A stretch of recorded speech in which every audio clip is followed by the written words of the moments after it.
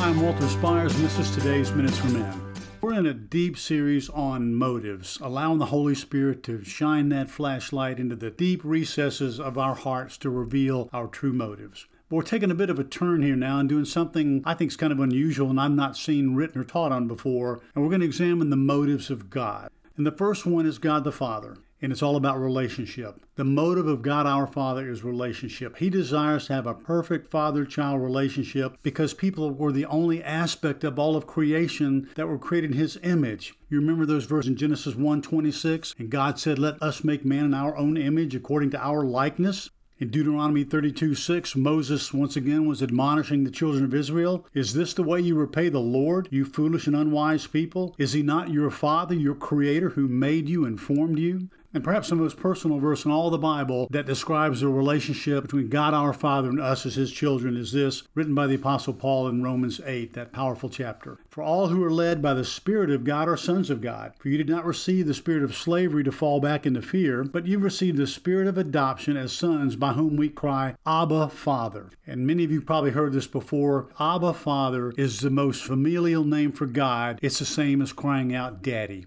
So my dear brothers, I hope that understanding the motive of God our Father, that He just wants to be in a relationship with you and me, encourages you to get to know Him better, to draw closer to Him through His Word for Christ's sake. To receive a free e-copy of my book, All Men Are Desperate Whether They Admit It or Not, and donate to help keep this ministry growing strong, go to DesperateMen.org. That's DesperateMen.org. God bless you.